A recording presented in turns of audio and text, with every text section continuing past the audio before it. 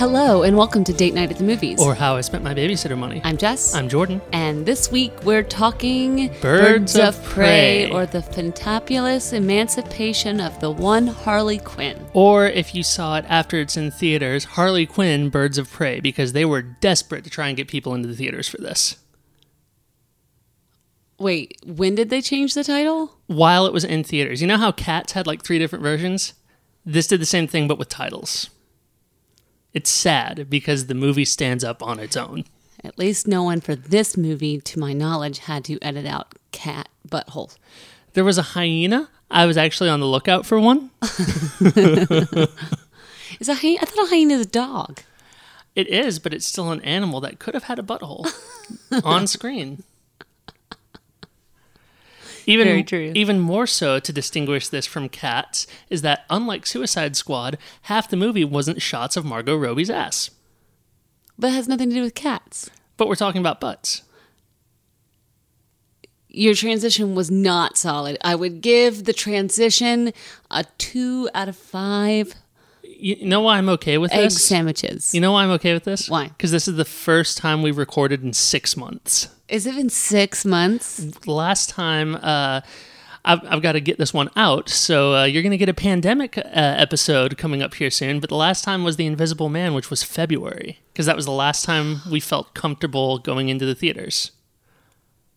And we had a baby. We did have a baby. So February, that makes sense, because February, then I went to Los Angeles to film Never Hike in the Snow. Mm-hmm. So the new trailer for that comes out September 1st. Nice. On Womp Stomp's page and YouTube. So we went and filmed that in the snow, and I was 8.5 months pregnant. Yes, you were. We bought you an extra large size winter coat, and your snow pants did not zip all the way. They did not. I've got images of snow pants not zipped. And I'm going to tell you, when you're shooting overnights and you're super pregnant and you're super high altitude and you've got, there was a big stretch of time between stunts at one point, and that might have been the most uncomfortable I've ever been. And then flying back to Atlanta, it's funny. So we're coming back from Atlanta and we hit major turbulence. Mm-hmm. And when you're super pregnant, you got to pee all the time. So I went up to go to the bathroom like a normal person, and I'm in the bathroom and there's crazy turbulence. Mm-hmm. And like I'm pinballing, and I start laughing because I'm like, are you serious right now? Are you serious? So I come out and I'm flying Southwest, and these 2 Southwest flight attendants grab me and sit my butt down. They like grab me, spin me around like they're stunt people in a movie, and sit my butt down, and they buckle me up, and they're like, "You sit here," and I was like, "Herky-durky." You're like, I just wanted to go back to my seat where I had something to read. Yeah. So, luckily it was towards the end of the flight, but It was really bad. It was really bad turbulence, but it was bizarre. I can imagine. Yeah. I obviously wasn't there with you on that one. And then March, pandemic hit. Mm-hmm. And then we have a baby. In the middle of a pandemic, which does no good for one's stress eating. And we have been finding a rhythm. One thing that they tell you with a newborn, you're like, oh, with a newborn, it's the most tired you'll ever be. And my joke has been, well, clearly these people have not been on runs of TV shows, because that's the most tired I've ever been. Mm-hmm. However, update on the tired. I would say it's about 4 months, mm-hmm. because she is now aware. She now gets bored, and now she won't fall asleep anywhere. Right. But it's weird that you're as tired as you are, because she's doing a pretty good job of sleeping through most of the night. I would say most of the night, but like last night, she got up crying twice. Mm-hmm. And you think, oh, she only got up 2 times. Y'all, when you wake up, when you are playing a game, we've been playing lots of really fun games. If you've been following us on Instagram, you can follow us on Instagram at Date Night at the Movies. And we've been playing interactive video games? Yeah. They call them interactive dramas. Interactive dramas. Yeah, but I think that's also some pissed off gamers' way of being like, these aren't real video games. Well, for those of us who don't like to play real video games, I'm having a good time. I'm just glad that I've finally found games that we can play together again. That's fair. Yeah. Well, we do play Mortal Kombat.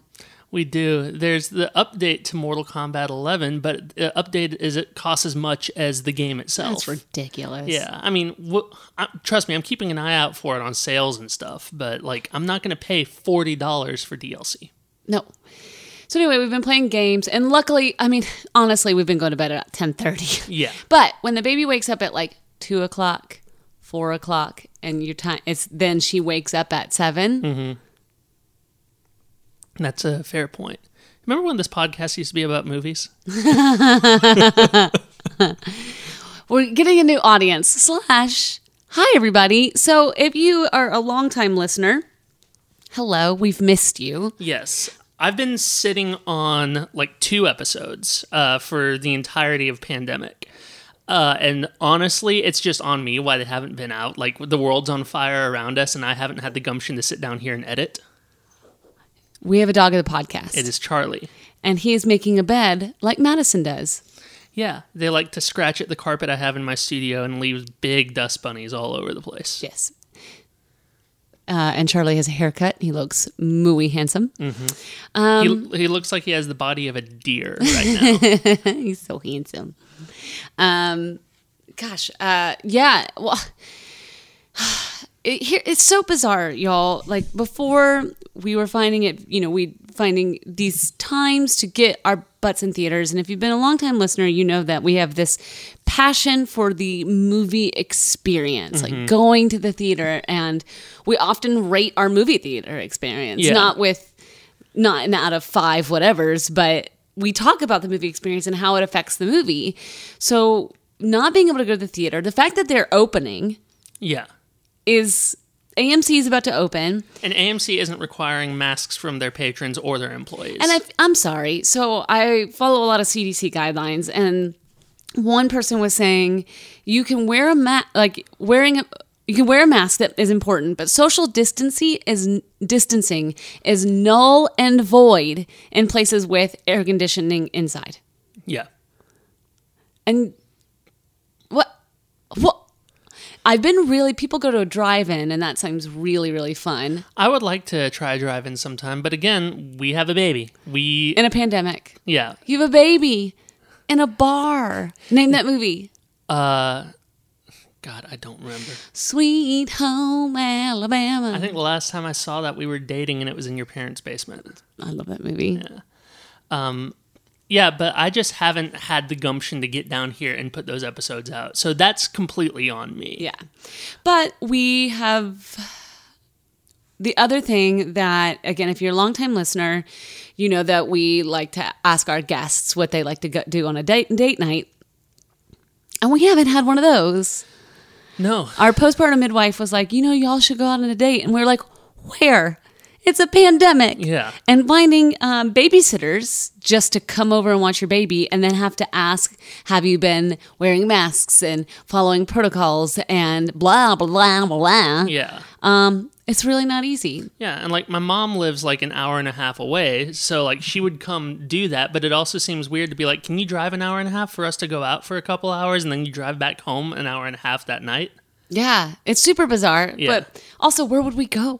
I mean, that's the big thing. I'm saying even if we could go somewhere. Yeah, we could go get ice cream at Jenny's and go sit on the Decatur lawn. But we can also just do that with the baby.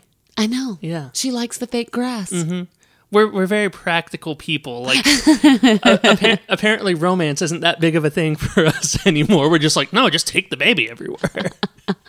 We're trying. So it seems kind of bizarre to be at date night at the movies.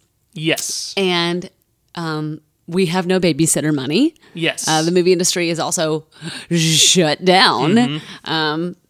I still am going through these crazy withdrawals with the fact that the last time I was on set was February. Mm-hmm.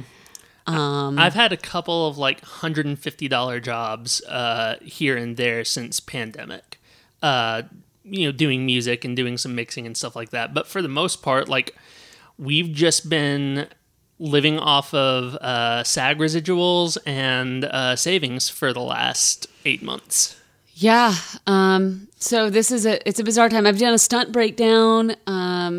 Training is really hard right now. And plus I had to get back on my own 2 feet. Mm-hmm. But I was trying to practice some like butterfly kicks and things like that the other day. And I was like, my legs weigh 1,000 pounds.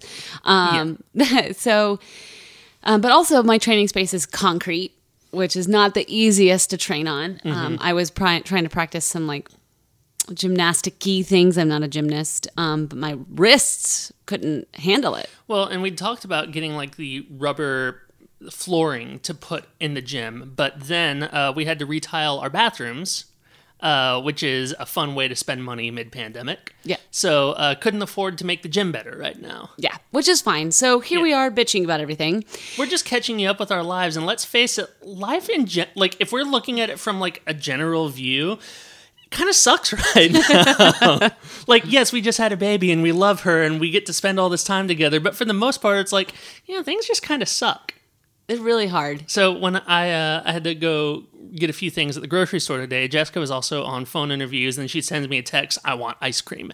So I go to get ice cream. While I'm there, I don't think you even know this, but I got stuff to bake a cake for whenever the time comes, because normally, like, that's one of the things I can do is I can bake this particular cake that Jessica can eat, and, we eat it for as long until it goes stale, and then we eat some more, But then whenever we're like, oh, we want something sweet, and I'm like, well, let me go get stuff to bake a cake.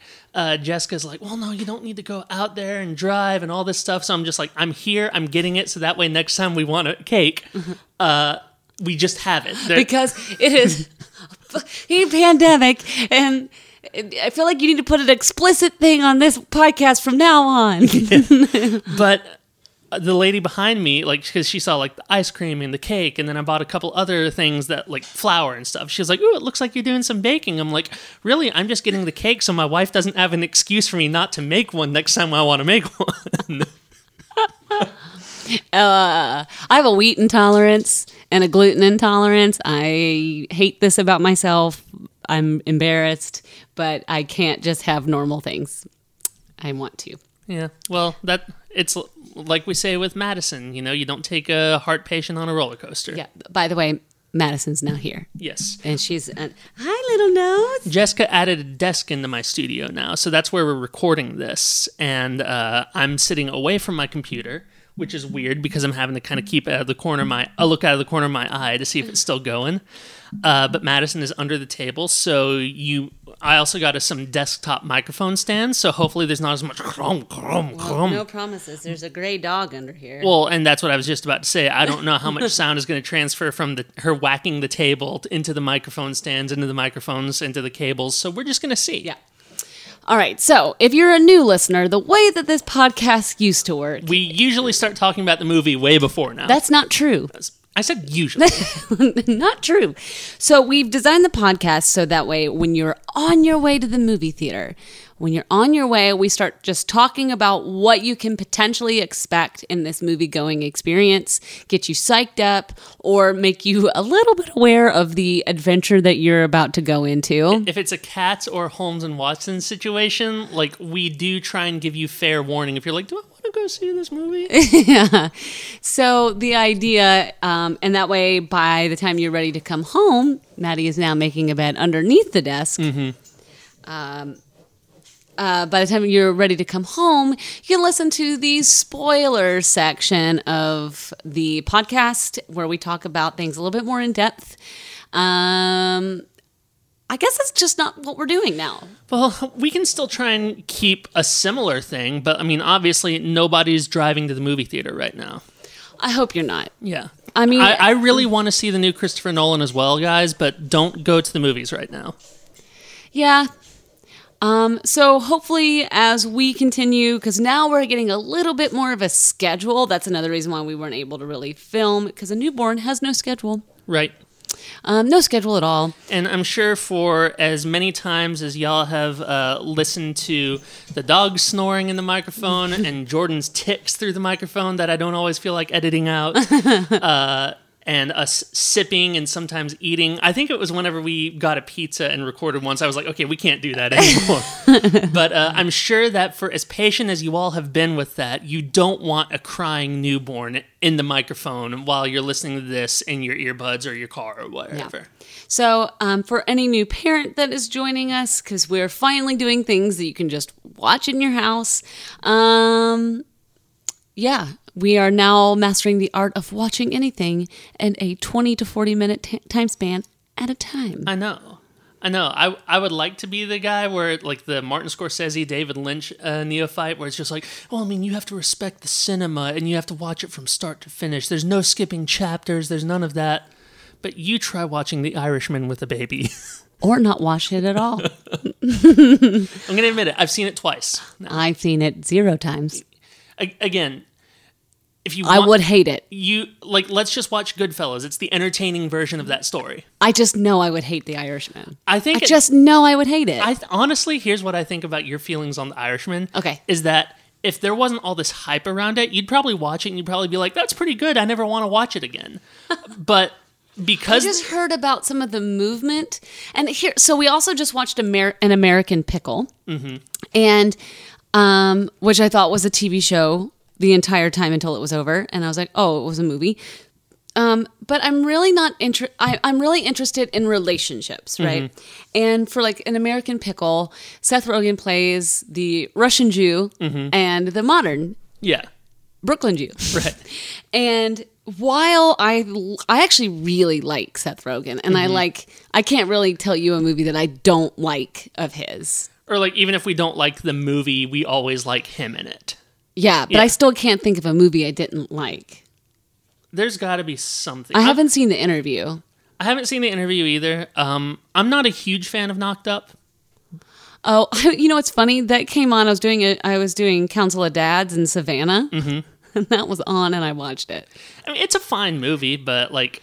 Yeah, but you know what? Here's the thing, though. It's an early 2000s rom-com. Yeah, it doesn't date awesome. Oh, also fair. Yeah.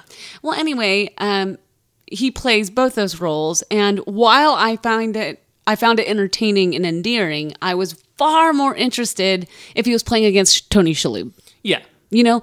That would have been a good pairing. I know. So when I think of The Irishman, you've got Robert De Niro playing his young and old self, and apparently he can't move like a young man. No, there is a place where he's supposed to be like in his 30s or 40s, and he's supposed to do that Robert De Niro curb stomp that he does so well in Goodfellas. And it is like, okay, here we go. Like, so in keeping with the theme of the movie we're supposed to be talking about, I've started watching the Harley Quinn cartoon show on HBO Max, and Jason Alexander is a voice on there. He's a guy named Cy Borgman. He's a cyborg who's in his 90s, and he's like the old Jewish landlord of Poison Ivy. Does he have a catchphrase? Starting in like season 2, he starts doing something periodically throughout the episode where he's like, there's no rules anymore. Like, nah, right after we pulled out. And like it zooms in close and there starts to be flames in the reflections of his glasses. Oh, God. It's pretty great, but yeah. Okay, fair enough. So we watched Birds of Prey. I need to bring up the IMDb. I didn't do the Today in History, so... I IMDb'd a little bit of this. Hit me with your best shot. There wasn't just a ton that I found just super interesting on it. There were things like, Ewan McGregor's character was originally supposed to be played by Nicolas Cage or Sam Rockwell. I would have loved to see Nicolas Cage in that role. I would, y'all, go back to our episode. Which one has Mandy? Was it the... I think we just titled it Mandy, but it might have been our 2018 in review. Did we title it Mandy? Anyway, y'all, go see Mandy. Mm-hmm. It's on Shudder. Yeah. which we just finished Creepshow. Creepshow is great. It's schlock and it's trash, and I loved it. It was great. I actually really liked it. Yeah, I did too. I think it was like a very good version of what it was supposed to be. Yeah. Similar to this movie knew what it was. This movie really knew what it was. And so, okay, here we go. Joy to the world. Birds of Prey.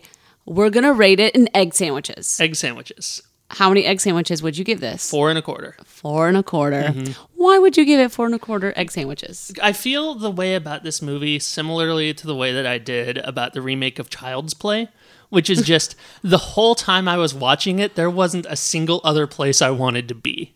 Like, Okay. it's definitely not high cinema. It's definitely not the best movie you're ever going to see. It might not even be my favorite comic book movie that they made, but or that anybody's ever made. But like, this movie was so gleefully madcap, and the word that I've been using a lot lately was just unhinged. Yeah. And it knew what it was, but everybody was on board with it. Like, nobody felt like they were slumming. Everybody, from all the actors to the director to the cinematographer to the composer, it all just felt like they were having fun doing it. Agreed. I also love Margot Robbie as Harley Quinn. I love the fact that Harley Quinn's kind of become a washing machine. Oh. Well, there was just a weird water noise. It's been storming a lot lately, and that's been waking up the baby. So there are going to be moments like this in here from now on, too.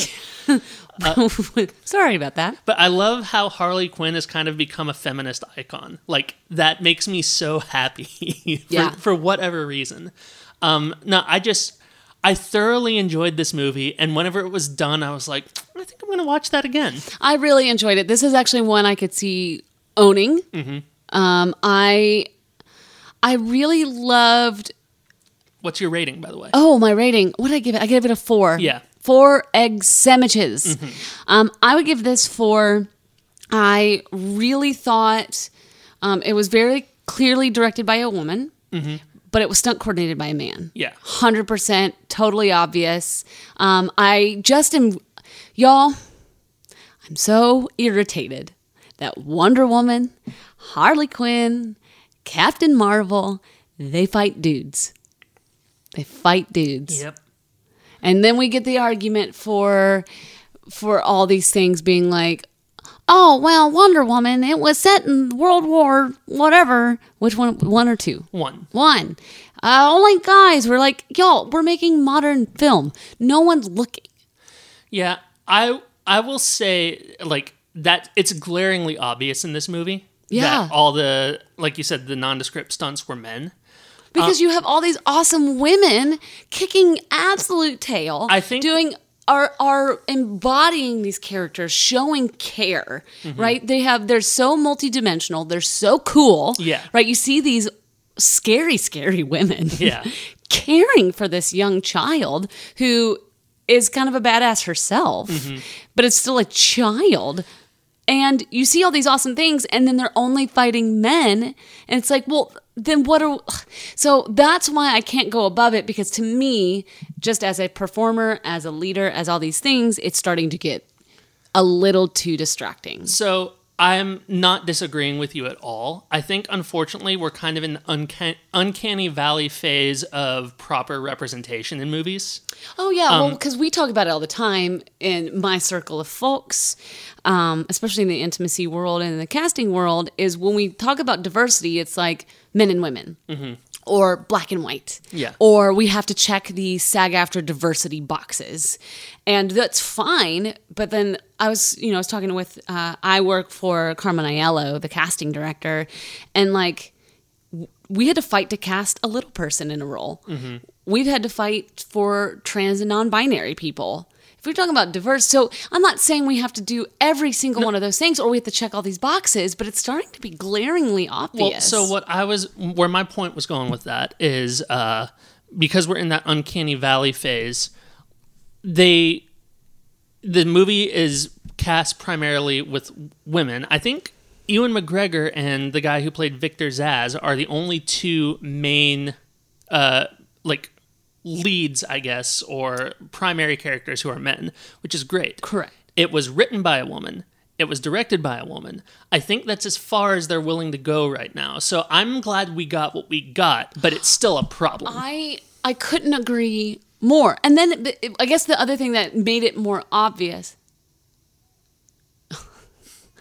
We have a crying baby, but I want to say the thing that made it more obvious is the fact that Rosie Perez's character kept having her credit being stolen by a man, and so therefore it opened my eyes to it. Yeah. Let's take a quick break.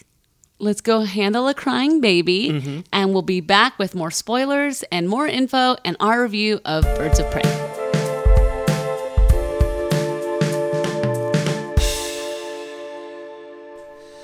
Welcome back to Date Night at the Movies, where we are talking Birds of Prey. And I think we should pretty much stick to just talking about Birds of Prey at this point, right?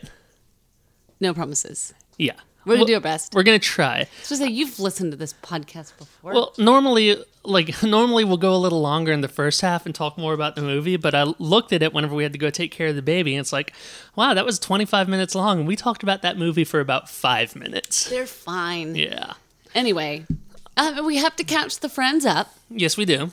And 6 months is a long time. 6 months is a long time. But anyway, Birds of Prey. We watched it on a whim, because we had actually talked about we really wanted to see it, but we just don't know if we want to rent it right now. And I was like, well, we have HBO Max. Let's wait till it comes there, because that's kind of become the home for everything DC. And it just happened to be there today. And I kind of feel like we've been watching things on a whim anyway. It was kind of like, even today, I wasn't even thinking we were going to watch a movie. Yeah. So, but that's kind of how it's been. It took us 3 days to watch American Pickle. Yeah. Hustlers we finished in an evening. Yeah. Ford v Ferrari we finished in an evening. Yeah. Oh, that was good. That was good. I'm reading about. So, okay, Kathy Yan was the director. Yeah, I hadn't seen. She'd only had one other feature that I hadn't seen. Is it Dead Pigs? Yeah. I don't know anything about it. But I mean, I thought she did a great job. I think that, as we've seen in Suicide Squad, this is a style of movie that can go really wrong, really fast, really easy. And I think that she held everything together. She found the humor in the characters, but like you mentioned earlier, that I thought they were all very three-dimensional. Very three-dimensional. Yeah. And it was written by Christina Hodson. Seeing what else Christina's done. Okay, so she announced, Lord, she is the writer for Batgirl, which they're in talks with right now, and they've just changed who's playing Batgirl. Right, Ruby Rose didn't want to do the stunts anymore, I think. I think she had injured herself, and she was like, this isn't worth it. I mean, yeah. Yeah. So some of my friends are in talk to be the Batgirl stunt double, nice. Which is a really big deal. But it looks like, she's doing the 2022 The Flash. Mm-hmm. She was a writer on Bumblebee, special thanks on Death Note, special thanks on Brittany Runs a Marathon. Brittany Runs a Marathon's on Amazon Prime. Yeah. It is a very sweet movie. I wanted it to be more. Yeah. But it was very sweet. I enjoyed it. It was fine. I'd give it a solid 3.25. Yeah. Wrote Shut In, Unforgettable. It has written some action. I mean, being a writer on Bumblebee, that's... Mm-hmm. And apparently Bumblebee is the only good Transformers movie, too. The first one is pretty fun. I mean, I haven't seen any of them, so... Interesting, y'all. There's a pitch. This is according to IMDb Pro. Untitled, Pirates of the Caribbean Margot Robbie Project. I'd watch that. Interesting. I'd watch that. Interesting. Although, oh no, is Margot Robbie becoming Johnny Depp? No, I don't think so. Because we didn't know Johnny Depp was turning into Johnny Depp. Right, but Johnny Depp always went really quirky. Margot Robbie doesn't tend to go quirky. Did you not just watch the same movie? Okay, so there's a big difference between Margot Robbie playing Harley Quinn and Johnny Depp playing Edward Scissorhands. Explain. So Harley Quinn, she's going into an established character where people already have expectations for what that's going to be. So to a degree, she has to live up to them. Johnny Depp playing Edward Scissorhands is like, okay, this is an entirely original idea from this person, from Tim Burton, and I get to embody this character, and I get to bring a lot of this to this character. So I see them as different things. Not saying that Margot Robbie doesn't bring a lot to the table with Harley Quinn, but like if you look at her other work that she does, like I, Tonya isn't a quirky movie. She just embodied the character. I completely disagree with you. I didn't mean not a quirky movie, not a quirky performance. I disagree with you. I don't think so. She is getting physically and sexually assaulted and is able to break the fourth wall. I couldn't disagree with you more. No, it is not Edward Scissorhands, a man who lives in a castle or wherever his tower. Maybe what I'm trying to say is that Margot Robbie isn't leaning as heavily into character the way that Johnny Depp does. I would disagree. A lot of like the Johnny Depp performances, listen, I'm not saying she's going to adopt her own British accent out of nowhere. No, but I'm saying that a lot of like the pre-Johnny Depp Pirates of the Caribbean, like Johnny Depp is great, and you know he's done a lot of really interesting work that we like. But God bless Fantastic Beasts. Let's not talk about that right now. But half of Johnny Depp's early movies were based upon what costume he was wearing. I disagree. I just flat out disagree with you. Okay. Wow. Anyway. Yeah. All right. You show me what Margot Robbie has done that is the equivalent of Johnny Depp doing Fear and Loathing in Las Vegas. I've never seen that. Sleepy Hollow. What a wacky movie. Edward Scissorhands. But also Margot Robbie. Charlie and the Chocolate Factory. Oh, bless it. But Margot Robbie hasn't... She's like at the Benny and June stage of his career. Right, but I don't know. I just don't see her doing the same thing. I don't think that she is in danger of becoming the next Johnny Depp. Pirates of the Caribbean. Lots of people are in those movies. That's kind of like saying Javier Bardem is going to become the next Jeffrey Rush just because they both played villains in the Pirates of the Caribbean movie. No. We're just going to disagree on this one. Mm. Back to talking about this movie that we just watched. Well, Margot Robbie was amazing in this movie. I really enjoyed watching her also because it wasn't just about and I think this is honestly more rooted in the direction of the movie, is it was very rooted in who this person was in the reality of the world. Yeah. Because if you look at Canary, played by Jurnee Smollett, that all existed in this world, right? It made sense. We had this, I also kind of got this LA Confidential vibe. There was a little bit, because there were a lot of characters that were coming in and out in different places and all had their part to play. Yeah. You know? I got like an LA Confidential vibe. I got... there was a lot of noir. There was a lot of... It was very mafia movie. It was very a la Chris Nolan Batman. Mm-hmm. But the colors were nice and bright. Yeah. That's what I think. Like you could see everything in this movie. Even the night scenes were really, really well lit. Mm-hmm. And what I also really enjoyed is that you get to see Gotham as like just a normal city. You could see Gotham in the daytime. They go and just have like cocktails and do these things. Yeah. Whereas we're used to seeing Gotham as like what New York City subways are. Right. Right. You never get out of the subway, mm-hmm. but you got to see how people actually live in Gotham and not, and like, I don't know, Batman always makes Gotham just look as like an inhabitable place. Yeah. Inhabitable. Inhabitable.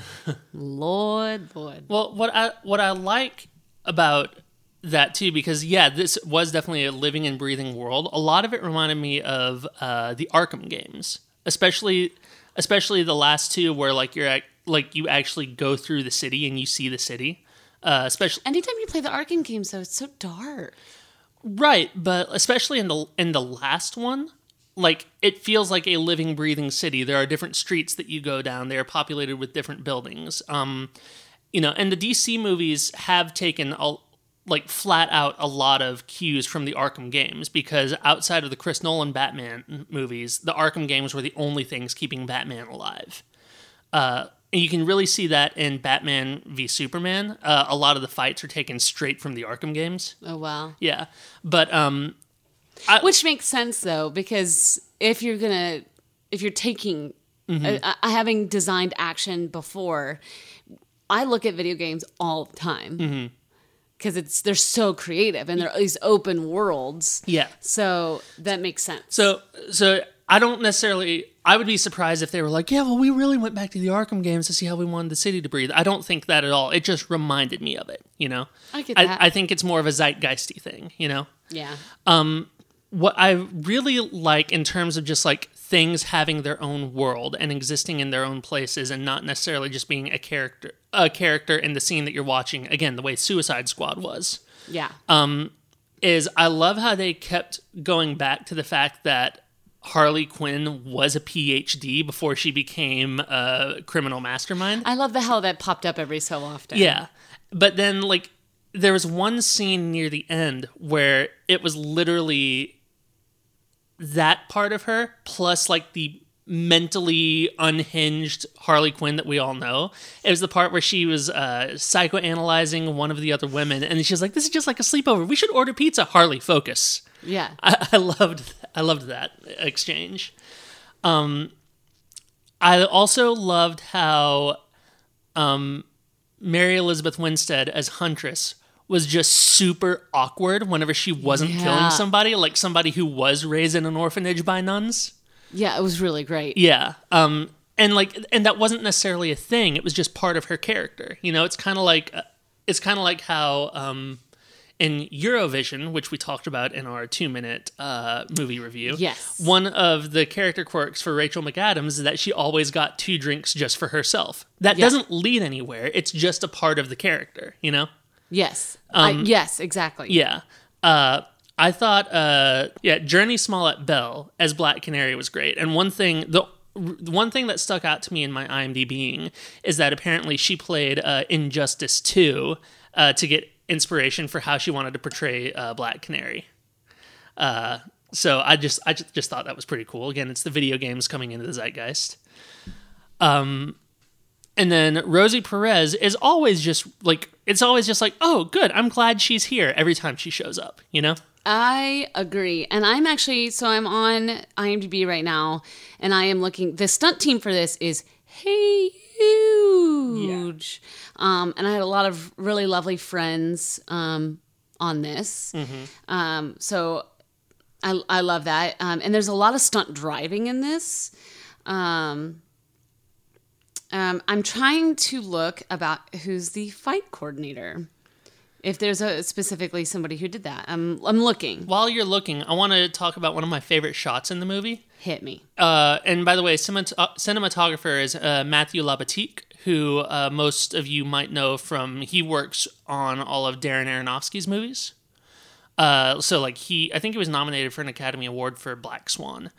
But at the end, whenever they're all going down the slide, and then the camera is following Huntress, and then she gets up and stops herself and lets the guy go underneath her. It's so good. It's all done in one shot. So just the choreography that had to happen there, plus the camera op, like, I don't know. I always picture it as like you see the behind the scenes. It was for the Third Bourne movie where the guy literally jumps off the building with Matt Damon's stunt double.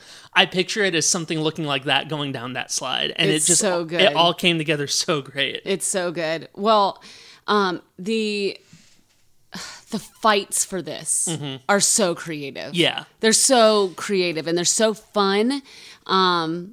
And, you know, I think we're being very attuned to the John Wick 8711 style of fighting. Mm-hmm. So this is still extremely theatrical. Yeah. But, oh my God, I've never seen so many broken legs in all my life. I know. It's so good.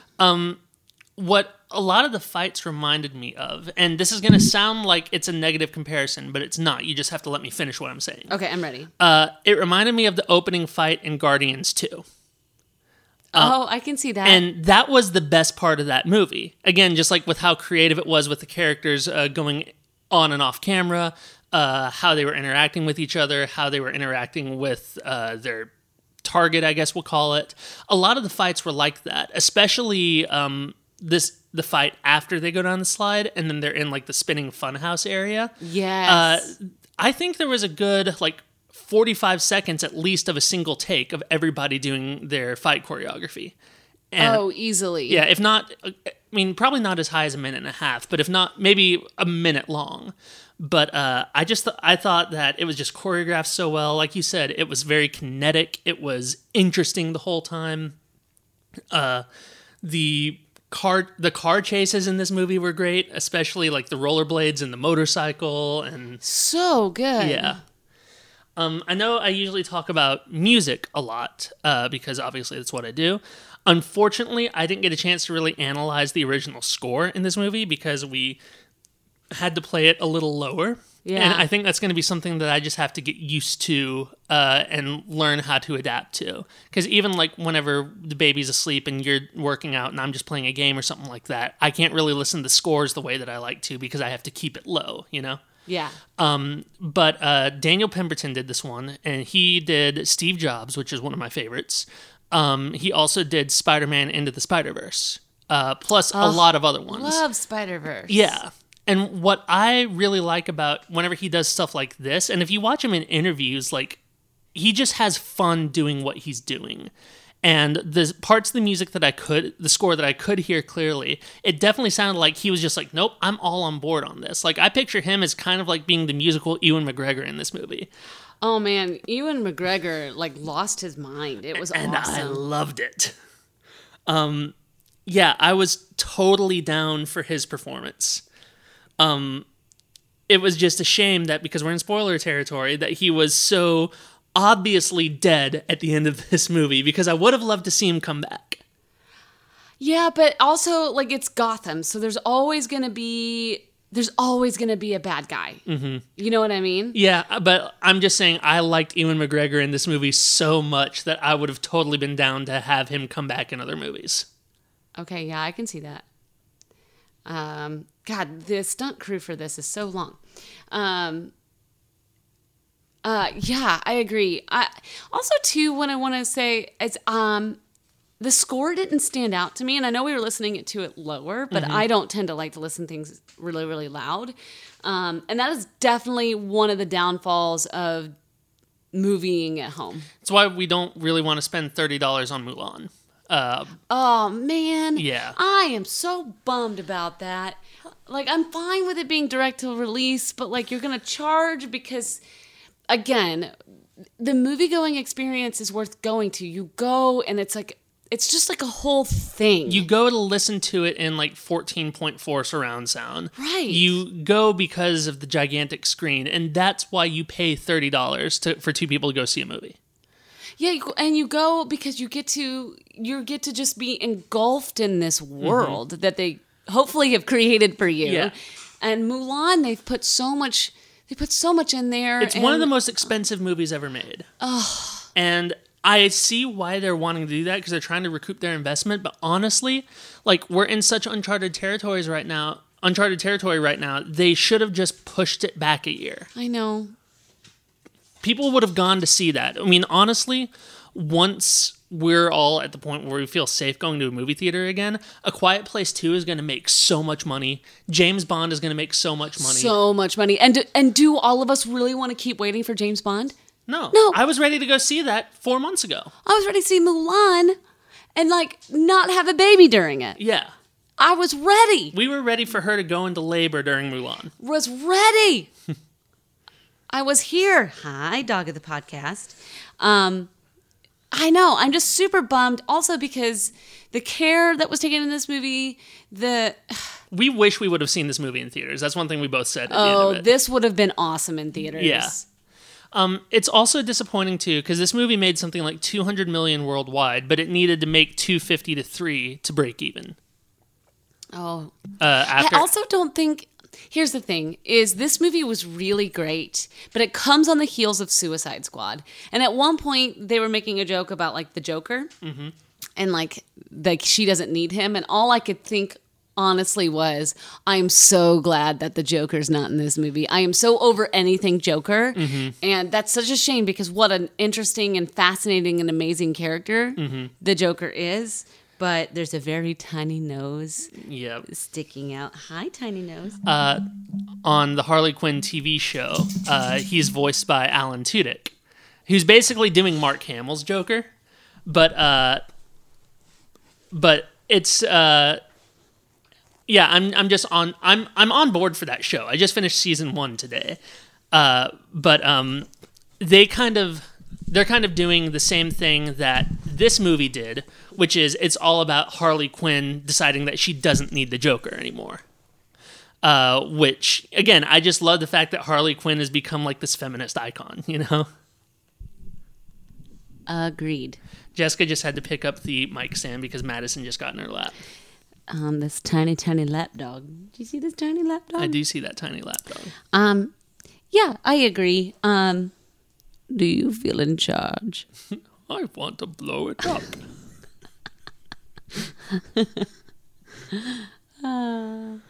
I was born in the darkness. I peed in it. Anybody else watch Bane Cat? Anybody? Anyway. Bane Cat's the best. So I think we just lost our audience. No. By the way, speaking of all things Batman, we have recently revisited the Nolan trilogy. Yeah. So good. Yeah. Dark Knight Rises is definitely still my least favorite, but I still thoroughly enjoyed that movie. Batman Begins is the name of it, right? That's the first one, yeah. It's better than I remember. Yeah. Dark Knight's still everything I remember. And Dark Knight Rises is what it is. But like, how do you recover something that you thought that Heath Ledger was going to come back from and pull it out? My main thing with The Dark Knight Rises is that there are just some very obvious missteps that happen in that movie. It's not so much that I don't enjoy watching it, and like if somebody were like, "Hey, let's put on Dark Knight Rises," I'd be all about it. Yeah. But like there are just some obvious missteps that you can't help but notice. Again, the sound design behind Bane is like, I don't know what they were thinking. It's worse upon a rewatching. It really is. It never sounds like it's actually happening in the room. It sounds sound designed.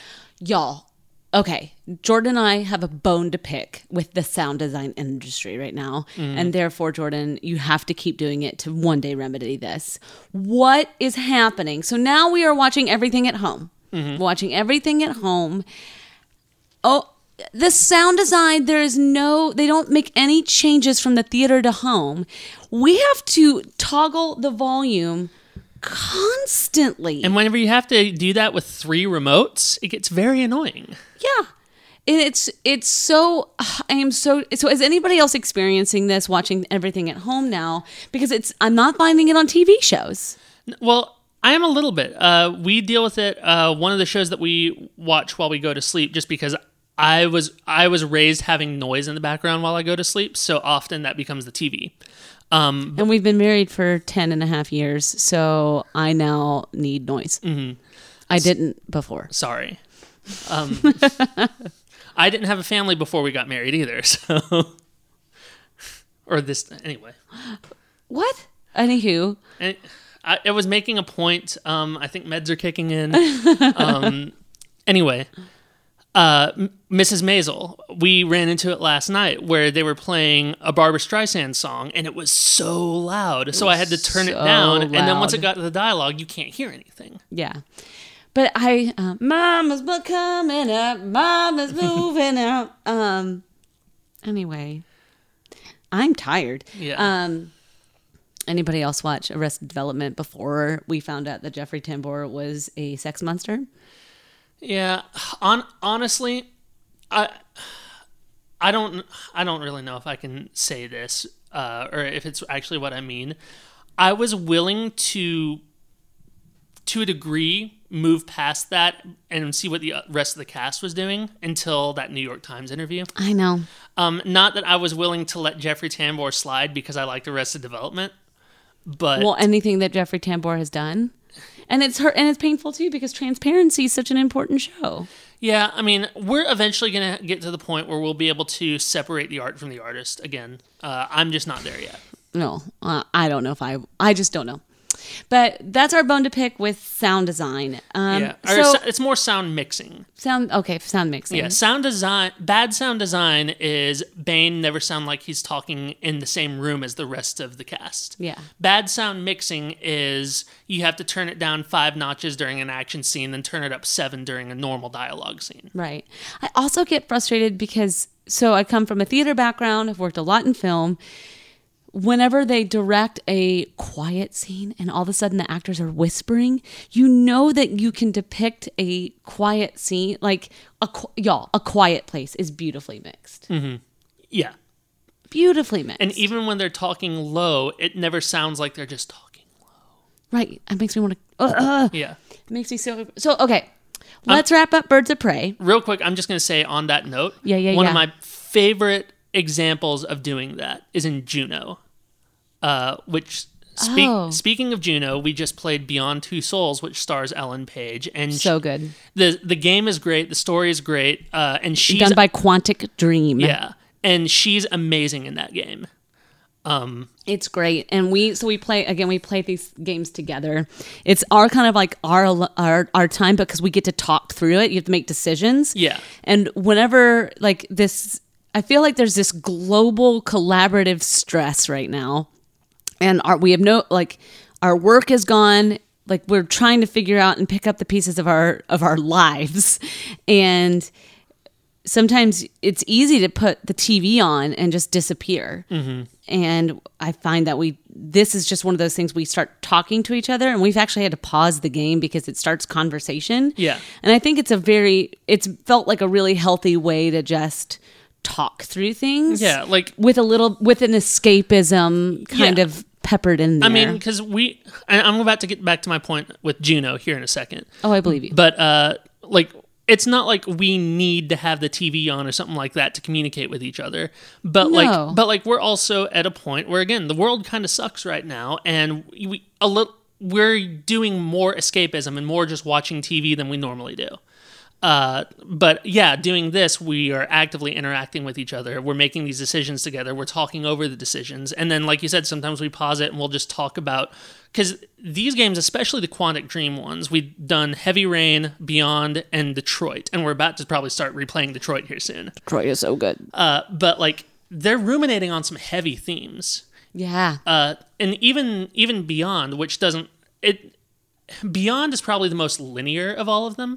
And it probably has less like big themes in your face. Like Heavy Rain is all about, well, what would you do to save your kid? You know, Detroit is what does being alive actually mean?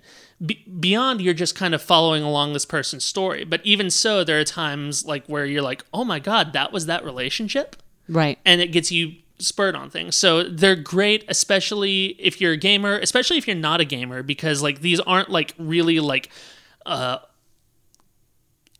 athletic games, I call them, which is like, you know, oh, I played this on the hardest setting, look how impressive I am. Yeah, it's just about following the story. So I definitely recommend them. I especially recommend doing it with somebody to help you make the decisions and solve the puzzles and things like that. Anyway, back to Juno. Yeah, there's the scene in Juno. Talking about one of my favorite ways of portraying a quiet moment. They're in the mall. I think it's the Mall of America. And Jennifer Garner's character is there, and she's trying to talk to the baby. And Juno's like, well, no, just, focus on it more. I can't remember exactly what the scene is. And then whenever she goes in and she touches the belly, she starts talking. They fade out all the rest of the sound, and it makes it sound like you're in this enclosed space, and you just hear her talking to the belly. It's one of my favorite sound design moments in any film. That's beautiful. Yeah. That's awesome. And I even thought that 10 years ago before we had a baby, too. So fair enough. But yeah, let's wrap up on Birds of Prey. Would you tell someone to go see this movie? Absolutely. Why? It's one of the most fun experiences in a movie like this that I've had. I think I probably haven't purely enjoyed a superhero movie like this since the first Guardians, I think. Yeah. What would you say? How would you compare this is not, you can't really compare them, but how would you compare it to Captain Marvel? Captain Marvel definitely takes itself a lot more serious. Oh, yes. And it is a more serious movie just by its nature. Now, Captain Marvel also has some great gags and stuff like that in there, and some great moments of humor. I'm not taking that away. But this movie, again, everybody is like, this is ridiculous. Let's do more of it. Again, I don't think it's the best superhero movie that I've ever seen. You know, like, it's definitely not... I liked it because it wasn't necessarily a superhero movie. Exactly. It was truly, and it was truly a supervillain movie. Yeah.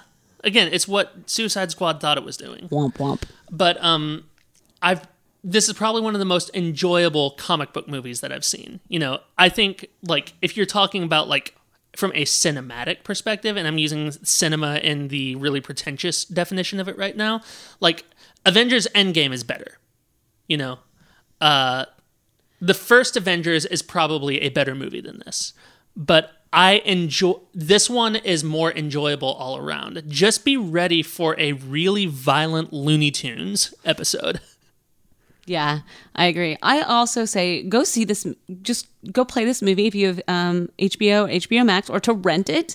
You can often rent movies on iTunes And Amazon. They're like $4. Yeah, $3-4, something like that. Yeah, and you a lot of times sometimes you have like 24 hours from purchase, or sometimes like from the first time you play it. Yeah, you have like, I think on Apple, on iTunes, you have 30 days to watch it. And then once you watch it once in that 30 days, then you have 24 hours before it expires. Okay. Yeah. So that's another really affordable way, because I know a lot of us aren't just milking in cash right now. So to go see this to me is fun. Mm-hmm. It was very fun. It's not a movie that you're not putting any emotional energy on the line to watch this. No. And it's very entertaining. The colors, it's really bright, which I really enjoyed. Mm-hmm. It's full of energy, and it clips along. This movie didn't feel long. No. I would say, so if we're talking about one of my phrases that I tend to use for anything I do is the juice worth the squeeze? You know, are you going to get more out of this than you're putting into it? And I would say that if you just go in and are ready to just enjoy this movie, you're actually going to get more out of it than you are putting into it. Yeah. Because again, not only is everybody having fun, not only are the action scenes great, not only is it funny, but like along the way, like they're fully three-dimensional characters. Yes. It feels like you're in a living, breathing world. And like, you know, it definitely takes an emotional perspective, even though it's not a highly emotional movie. So right. I think that it's kind of like that SNL where Tom Hanks plays the guy on Black Jeopardy. And he's talking about, well, I bought the Medea box set at Walmart, and I figure anytime you can laugh and pray in 120 minutes is money well spent. So it's like, from that perspective, you are getting more out of this movie than you're putting in. Fair enough. Some other things that we've been watching, because this is the world we are in now. Mm-hmm. We just finished watching Netflix's Teenage Bounty Hunters, which Jessica was the assistant stunt coordinator on, and you were stunts in 2 episodes. I was stunts in 1 episode, mm-hmm. and I assisted on 2. Yeah. So that's pretty great. Real quick, let's just do a lightning round of how we would rate things that we've been watching lately. Okay. We should rate them all in the same. Let's rate it in our sound bar. Okay. All right. So how many sound bars would you give Teenage Bounty Hunters? I would give it a 4.5. I'd give it 4. Okay. I would give it a 4.5 because I thought there's a lot of heart. The casting is brilliant. Mm-hmm. The writing is quirky AF. And everyone makes it happen. Yeah, the 2 leads are so good. And Kadeem Harrison, mm-hmm, who's also in Beyond Two Souls. Yes. is so good. Yeah, the 2 leads and Kadeem Harrison are carrying the show. The only reason I knock it back a little bit from where you are is just because it starts off being more like a comedy with action in it, and then it kind of goes through like a really dramatic middle, and then it kind of picks back up at the end. But that makes me excited for a season 2. No, totally, and I'm totally on board, and I enjoyed every moment of it. I'm just saying that it didn't feel quite as consistent tonally episode by episode. Fair enough. Yeah. Mindhunter. 5. Okay. No, realistically, I'll give it 4.5. I Okay, think. I'm going to give it a 4. Yeah. Why do you give it a 4.5 to 5? Because it's just so well put together. Kind of like how you remember when House of Cards was good in the very beginning, Yeah. and it felt kind of like you were watching the extended David Fincher episode show. Yeah. This one felt even more like that. I thought it was so well put together. I thought it was creepy. I thought it was gripping. I really liked the music in there. Like I told you today, I'm still thinking about the music that they played during those cold opens. Yeah. And it's creepy. The cold open's terrifying. Yeah. Okay, so the reason I don't give it a freaking 5 is because David Fincher's too busy to do another season. I know. He's finishing up Mank, which is his biopic on Herman Mankiewicz, who co-wrote Citizen Kane. Super cool. Yeah, I which mean, is I'm not a huge Citizen Kane fan, but that's a different day. But David Fincher's father wrote the script for that. Which is super cool. Yeah. However... But it's like, he's not actively show running every episode. You know that the crew, because there were only 3 directors in season 2. You could just get those other 2 directors, and they would be tonally consistent with the rules that he set out. They could totally make it happen. If Steven Spielberg could film Schindler's List and edit Jurassic Park remotely, all at the same time, I think Fincher could probably... Well, showrunning's a little bit different because it's a lot longer of a period, and unlike a movie which has one arc, you've got a TV show which you have to manage a lot of things. The reason that I only give it a 4 and not a 5 is the first season is brillantes. I mean, just brilliant. But then they go and they're following the chronology of these people in real life. This is based on true events. Yeah. And they go and they are trying to solve the Atlanta missing and murdered, which there's tons of amazing things about Atlanta's missing and murdered right now. And it's a very critical story, especially with our Black Lives Matter movement that has picked up crazy good steam right now. Because nobody's afraid to lose a job right now. So bring it on. Anyway, so this is an incredibly important story. But Jordan, you put it that way. It's really hard to take on a season knowing that this is something that cannot be solved. Right. And then it completely leaves, and we're not going to spoil anything, the hierarchy of what the whole show is about and what grips you. Yeah. It leaves it. Yeah. Having said all that, I'll probably go down between a 4.25 and 4.5. Because you're right. The first season definitely was stronger, and the interviews with Edmund Kemper were definitely stronger than like the ones that they did with Charles Manson or the David Berkowitz one, The Son of Sam. That was good. Honestly, I really like. The thing is, though, like I really liked the interview with Manson because it was who he was. Yeah, what I liked about it is that like they went into it hoping to get some catharsis, and it's like, no, he's just a crazy person. Also, the manipulation. Yeah. Anyway, Jordan and I could probably go on forever about Mindhunter. Mindhunter's great. Next show. I'll Be Gone in the Dark. 5. 5.5. Yeah. 6.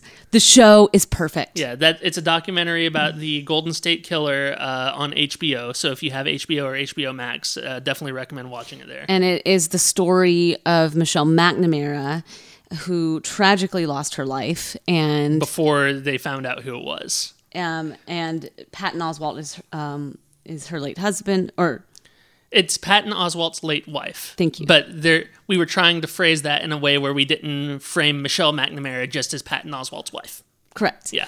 Anyway, he and her team finished the book, and I'm not going to tell you anything else, but it is one of the most masterful documentaries I have ever seen. Despite what some of the official phrasing is, things that Michelle McNamara did directly led to the capture of the Golden State Killer. Yeah. And I'm not going to tell you anything else. Go watch it. Yeah. And if there's a way to rent it or buy it, it's worth it. Yeah. What else have we watched lately? Oh, gosh. God, we've watched so much. Movie that didn't hold up very well was Sister Act 2. Terrible movie. It's terrible. Sister Act 1 still is... It was pretty good. Enjoyable. We rewatched all of Queer Eye. Yeah. We rewatched all of Modern Family. Modern Family holds up a lot better than I remembered. Agreed. We stopped watching it around season 5, whenever, I don't know, things just started feeling false, and they started kind of going into, like, it almost felt Benny Hill to me. Interesting. I didn't get Benny Hill, but like, just kind of like a comedy of errors. Tell the folks why we rewatched Modern Family. So, our daughter was born, and we were in the recovery suite.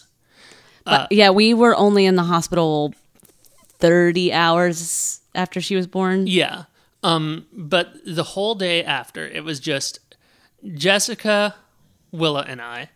And we were just getting to know her. We were learning how to take care of her. I was learning how to change diapers. But we were flipping through the channels. And of course, it was like on a small TV. And the only speaker for it was in the hospital bed itself.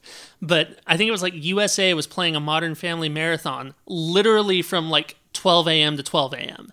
So whenever we woke up, we were flipping through channels. And we were like, oh, it's an episode of Modern Family. And then it just kept going. And we never turned it off. Yeah, so it was just, it's not like we were just like, oh, our daughter's here, let's watch TV. But it was just in the background. We were watching it while she slept. We were watching it while we talked to each other. We ordered pizza. And it was just a really great day. So And we had a baby during the beginning of a pandemic. Yeah. So like we couldn't go anywhere. No one could bring us food. Jordan could not leave the building. If he stepped foot out of the building, he could not come back. But yeah, so I just had fond memories of that. So I came home and they had a sale on the complete series. And I mean, actually, it was like less than $1 an episode for what I paid for it. But yeah, we rewatched all of it, and that's what we did while we were in the newborn phase. Yeah, and like you just kind of, if there's any new parents listening, my unsolicited advice to you is the newborn phase, if you are able to, don't look at the clock. Just exist. Exist. And it doesn't last forever. It actually is such a shockingly short amount of time. Yeah. But anyway, we watched Modern Family. All of Queer Eye. That's so good. We mentioned Ford v Ferrari.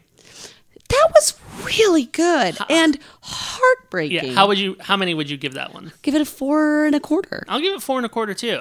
I was surprised at how much I liked that. I know. Jordan and I are constantly shocked how much we like racing movies. Rush is a great movie. Rush is great. And both of those are the ones that we watched on whims. Yeah. But no, Ford v Ferrari was great. And like Jess said, the ending is heartbreaking. But it was also just cast so well. I mean, of course, you have Matt Damon and Christian Bale, but Tracy Letts is Henry Ford Jr. I can't remember who it was I think it was like Catriona Balfe who played Christian Bale's wife. I really liked her in it. And I liked, I think it was the kid from A Quiet Place who played his son. I think so. Yeah.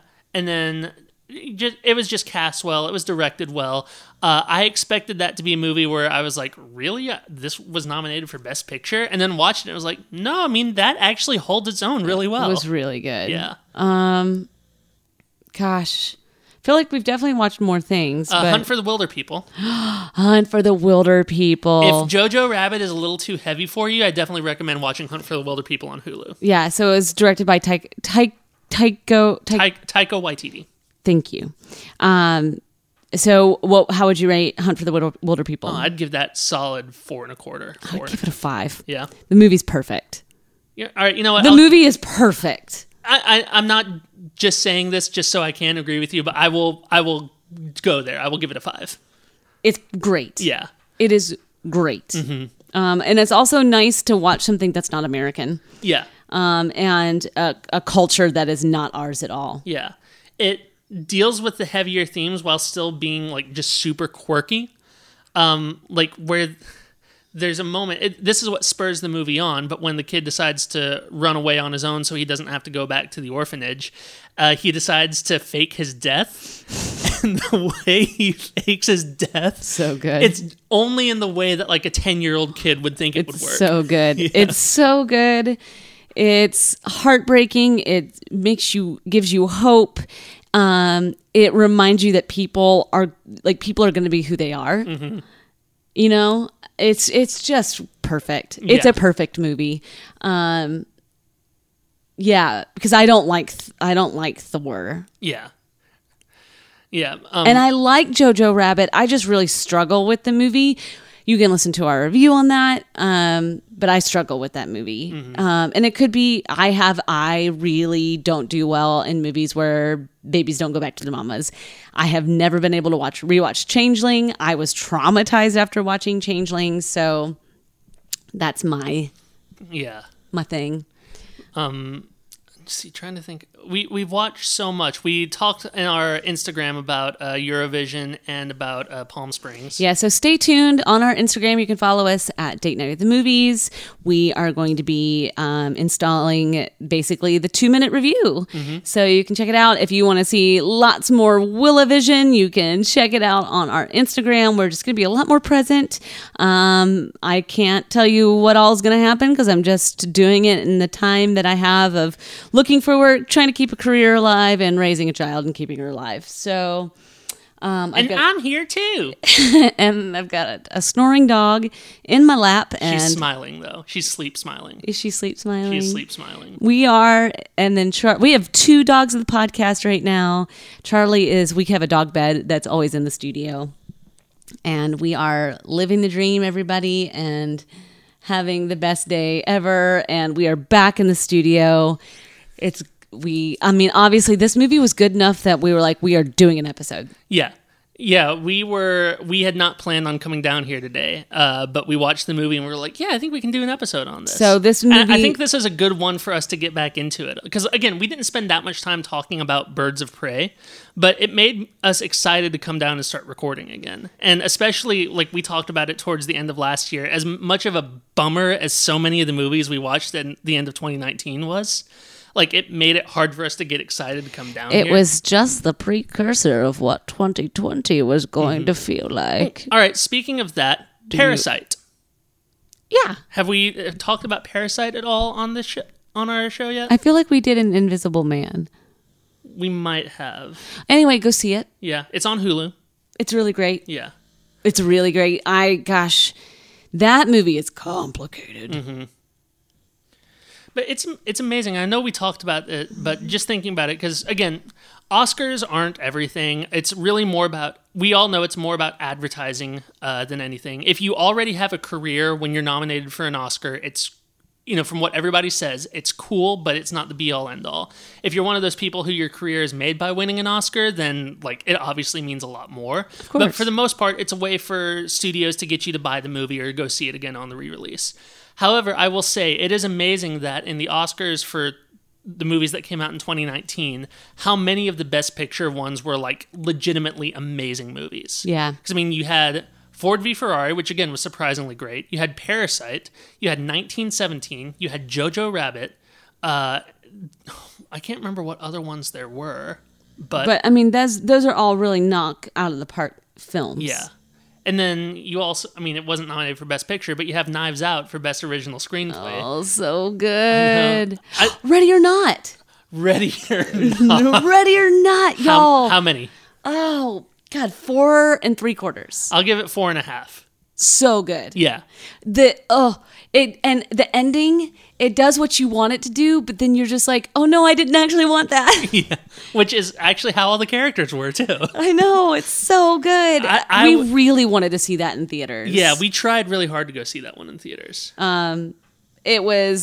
It's so good. Where did we watch that? HBO. We watched it on HBO. Mm-hmm. I will say, so we're all spending a ton of money on streaming services. I will say the HBO Max, picking one of those, probably the HBO Max if you're not. Well, I think now it's either like you can get HBO Go if you subscribe to HBO like through your TV provider, or you get HBO Max. I don't think they do HBO Now anymore. Okay, doing HBO Max, Hulu, Netflix, and Disney Plus, y'all. Mm-hmm. We just watched Finding Dory. Finding Dory was really good. Oh, it was very good. Yeah. Super duper heartwarming. I know, y'all, everybody's so shocked about Ellen. That's not news. Yeah, but I'm glad that I heard about it after we watched the movie, though. Oh, that's fair. Yeah. No, Finding Dory was great. How many for Finding Dory? I'd give it a 4. I'll give it a 4. Were there any other ones on Disney Plus that we watched recently? I'd never seen Tarzan. Yeah, what'd you think about Tarzan? I'd give Tarzan a 4. Tarzan's great. Yeah, I mean, they flat out killed a baby gorilla in the beginning of the Sure movie. did. They sure did, sir. They sure did. I didn't remember that part. Yeah. And then Jordan goes, they just straight up killed that baby gorilla. And I was like, yes, they did. But yeah, I think We've been watching a lot on Disney Plus, I feel. Yeah, but Disney Plus has also been us rewatching things. Like, we're That's not going to true. do an episode on The Great Mouse Detective, No. And also, I find I'm looking forward to watching those with Willa because I'm not able to focus. Yeah. Hunchback, I don't like. That did not. No. I don't like that. I liked Emperor's New Groove. Emperor's New Groove was good. The other Greek one. Hercules. Not great. No, didn't love Hercules. Finding Nemo, Finding Dory. Mm-hmm. Very, very good. I mean, pretty much all the Pixar ones. Monsters University. Monsters University was so good. 4.25. Oh yeah, solid 4.25. So good. It doesn't follow in line with Monsters Inc. at all. No, like don't watch it thinking about. Don't watch them plot back to back. points. Yeah. Don't watch them back to back. It will disappoint you. Give time. Both very good. Yeah. Yeah. But kind of piggybacking on what you were talking about, because we're all in a place where it's like, there are tons of streaming services that we can choose from, and like, where do you get the best bang for your buck? We are the people who we do split some of the costs. Sorry, not sorry. Yeah, with other people. We traded her parents a Hulu subscription for HBO Max. Yeah, they would get Netflix, but it's included. Yeah. So, But yeah, we gave them logins to all of our stuff, and then they give us logins to their stuff too. But I would say, if we were just paying for everything, and we were like, okay, we need to pare things down. Like Shudder, we could probably get rid of, but Shudder's also so cheap that whenever we do watch it, it's worth it. how much is Shudder a month? 5. Okay. Yeah. I mean, Disney Plus is 6. I know. I would say, but going bang for the buck, I think so far HBO Max gives you the most. There's so many movies. They bring new movies in every month. You get every show ever made on HBO. Yeah. Disney Plus is pretty good for $6, although I'm Oh, and they have Doctor Who. I can't wait to HBO. Yeah, I know. Yeah. But I'm saying, sorry, what were you saying? Hulu? Disney Plus. Disney Plus. Yeah, Disney Plus has pretty good bang for the buck. They're not going to keep adding a lot of new things, but especially like if you have kids, the Disney stuff, you have every Marvel one on there. So especially if you're a fan of the Marvel movies, it's actually a really great deal. Yeah. Netflix, there's a lot that we watch on it, but like I could see if we had to start trimming back things where Netflix might be one that goes. Yeah, I would be very sad about the Great British Bake Off. I know. Hulu was our main one for a while. We haven't been watching it as much lately. But there's still a lot that you can get from it. And then, we get Amazon Prime, but we did Amazon Prime because we were Prime members and we just so happened to get it. you Right. know? I think HBO, I would say HBO Max, because you do get so much. And now you get Friends, you get Harry Potter, you get Doctor Who. Like, that's it's a lot of stuff. I would say that gun to my head, you had to choose 2. It would probably be HBO Max and Disney Plus. Same. Yeah. And here's the thing. I would also just throw in Amazon Prime, even though Jeff Bezos is evil and he takes all of the money and Jeff he needs to pay Bezos taxes. could actually be Batman if he wanted to, and he chooses not to be. He chooses to be Magneto. Same, obviously same. Yes. But the thing is you do get Prime. And right now, when we're not trying to leave our homes, it's super helpful. And diapers are really cheap on Amazon, and you get awesome TV shows. But I really feel like we need to explore it more. Yeah. Real quick, Rocket Man. We watched Rocket Man as well. We did. I would give it a 3. I'm going to give it a 3 too. I enjoyed it as much as I possibly could enjoy a music biopic. Yeah, Jordan hates music biopics. Yeah. It was like, and even Rocket Man, which, again, I think they should have gone even further in the direction that they said they were going to go into, which is like make it super musically and make it like... And my argument is that they did. I think they could have gone further, but we won't get into that right now. But like, had they gone more in the direction of Tommy, the Who's Tommy, I think like I would have been so down for that. But even with as original of a vision as they had, and again, it was good. I just don't love it. But it was still like, oh, I wonder if here he's going to start alienating his friends. I wonder if here he's going to be dealing with a drug issue. And like, I understand that's part of, Elton John's life, but it was just like beat for beat. Oh, this is what's happening right now. Yeah. I really enjoyed it, but I don't like that they added in an abusive father, which is not factual. I think it might have been partially factual. Like, I've been doing a lot of research about it. So Elton John's half brothers talk about how their father wasn't like that. And like, yeah, Elton was always around for like Christmas and holidays and things like that. But what you have to remember too is that Elton John is a producer on this movie. He could have put the kibosh on that. That's true. So if nothing else, maybe that was his vision of it. It's like, oh, my dad didn't get nice until he had his other family. Oh, what a bummer. Yeah. So I mean, of course, I don't know Elton John. Elton John doesn't know me. I can't speak for that. But just in me reading about it and then thinking about the mechanics of making a movie based upon somebody's life when they're that heavily involved. Yeah. I mean, he won an Oscar for his work on this movie. Which is a bummer that, like, the ending is disappointing. The ending is disappointing. But I would say that it's a fun watch. And if you really like movie musicals, again, I think it went in the direction of a movie musical. I want it to be more. I'm very excited for West Side. I hate West Side Story. Mm-hmm. But I'm excited to see this new rendition of it. Yeah, I'm glad. I'm really excited for Into the Heights.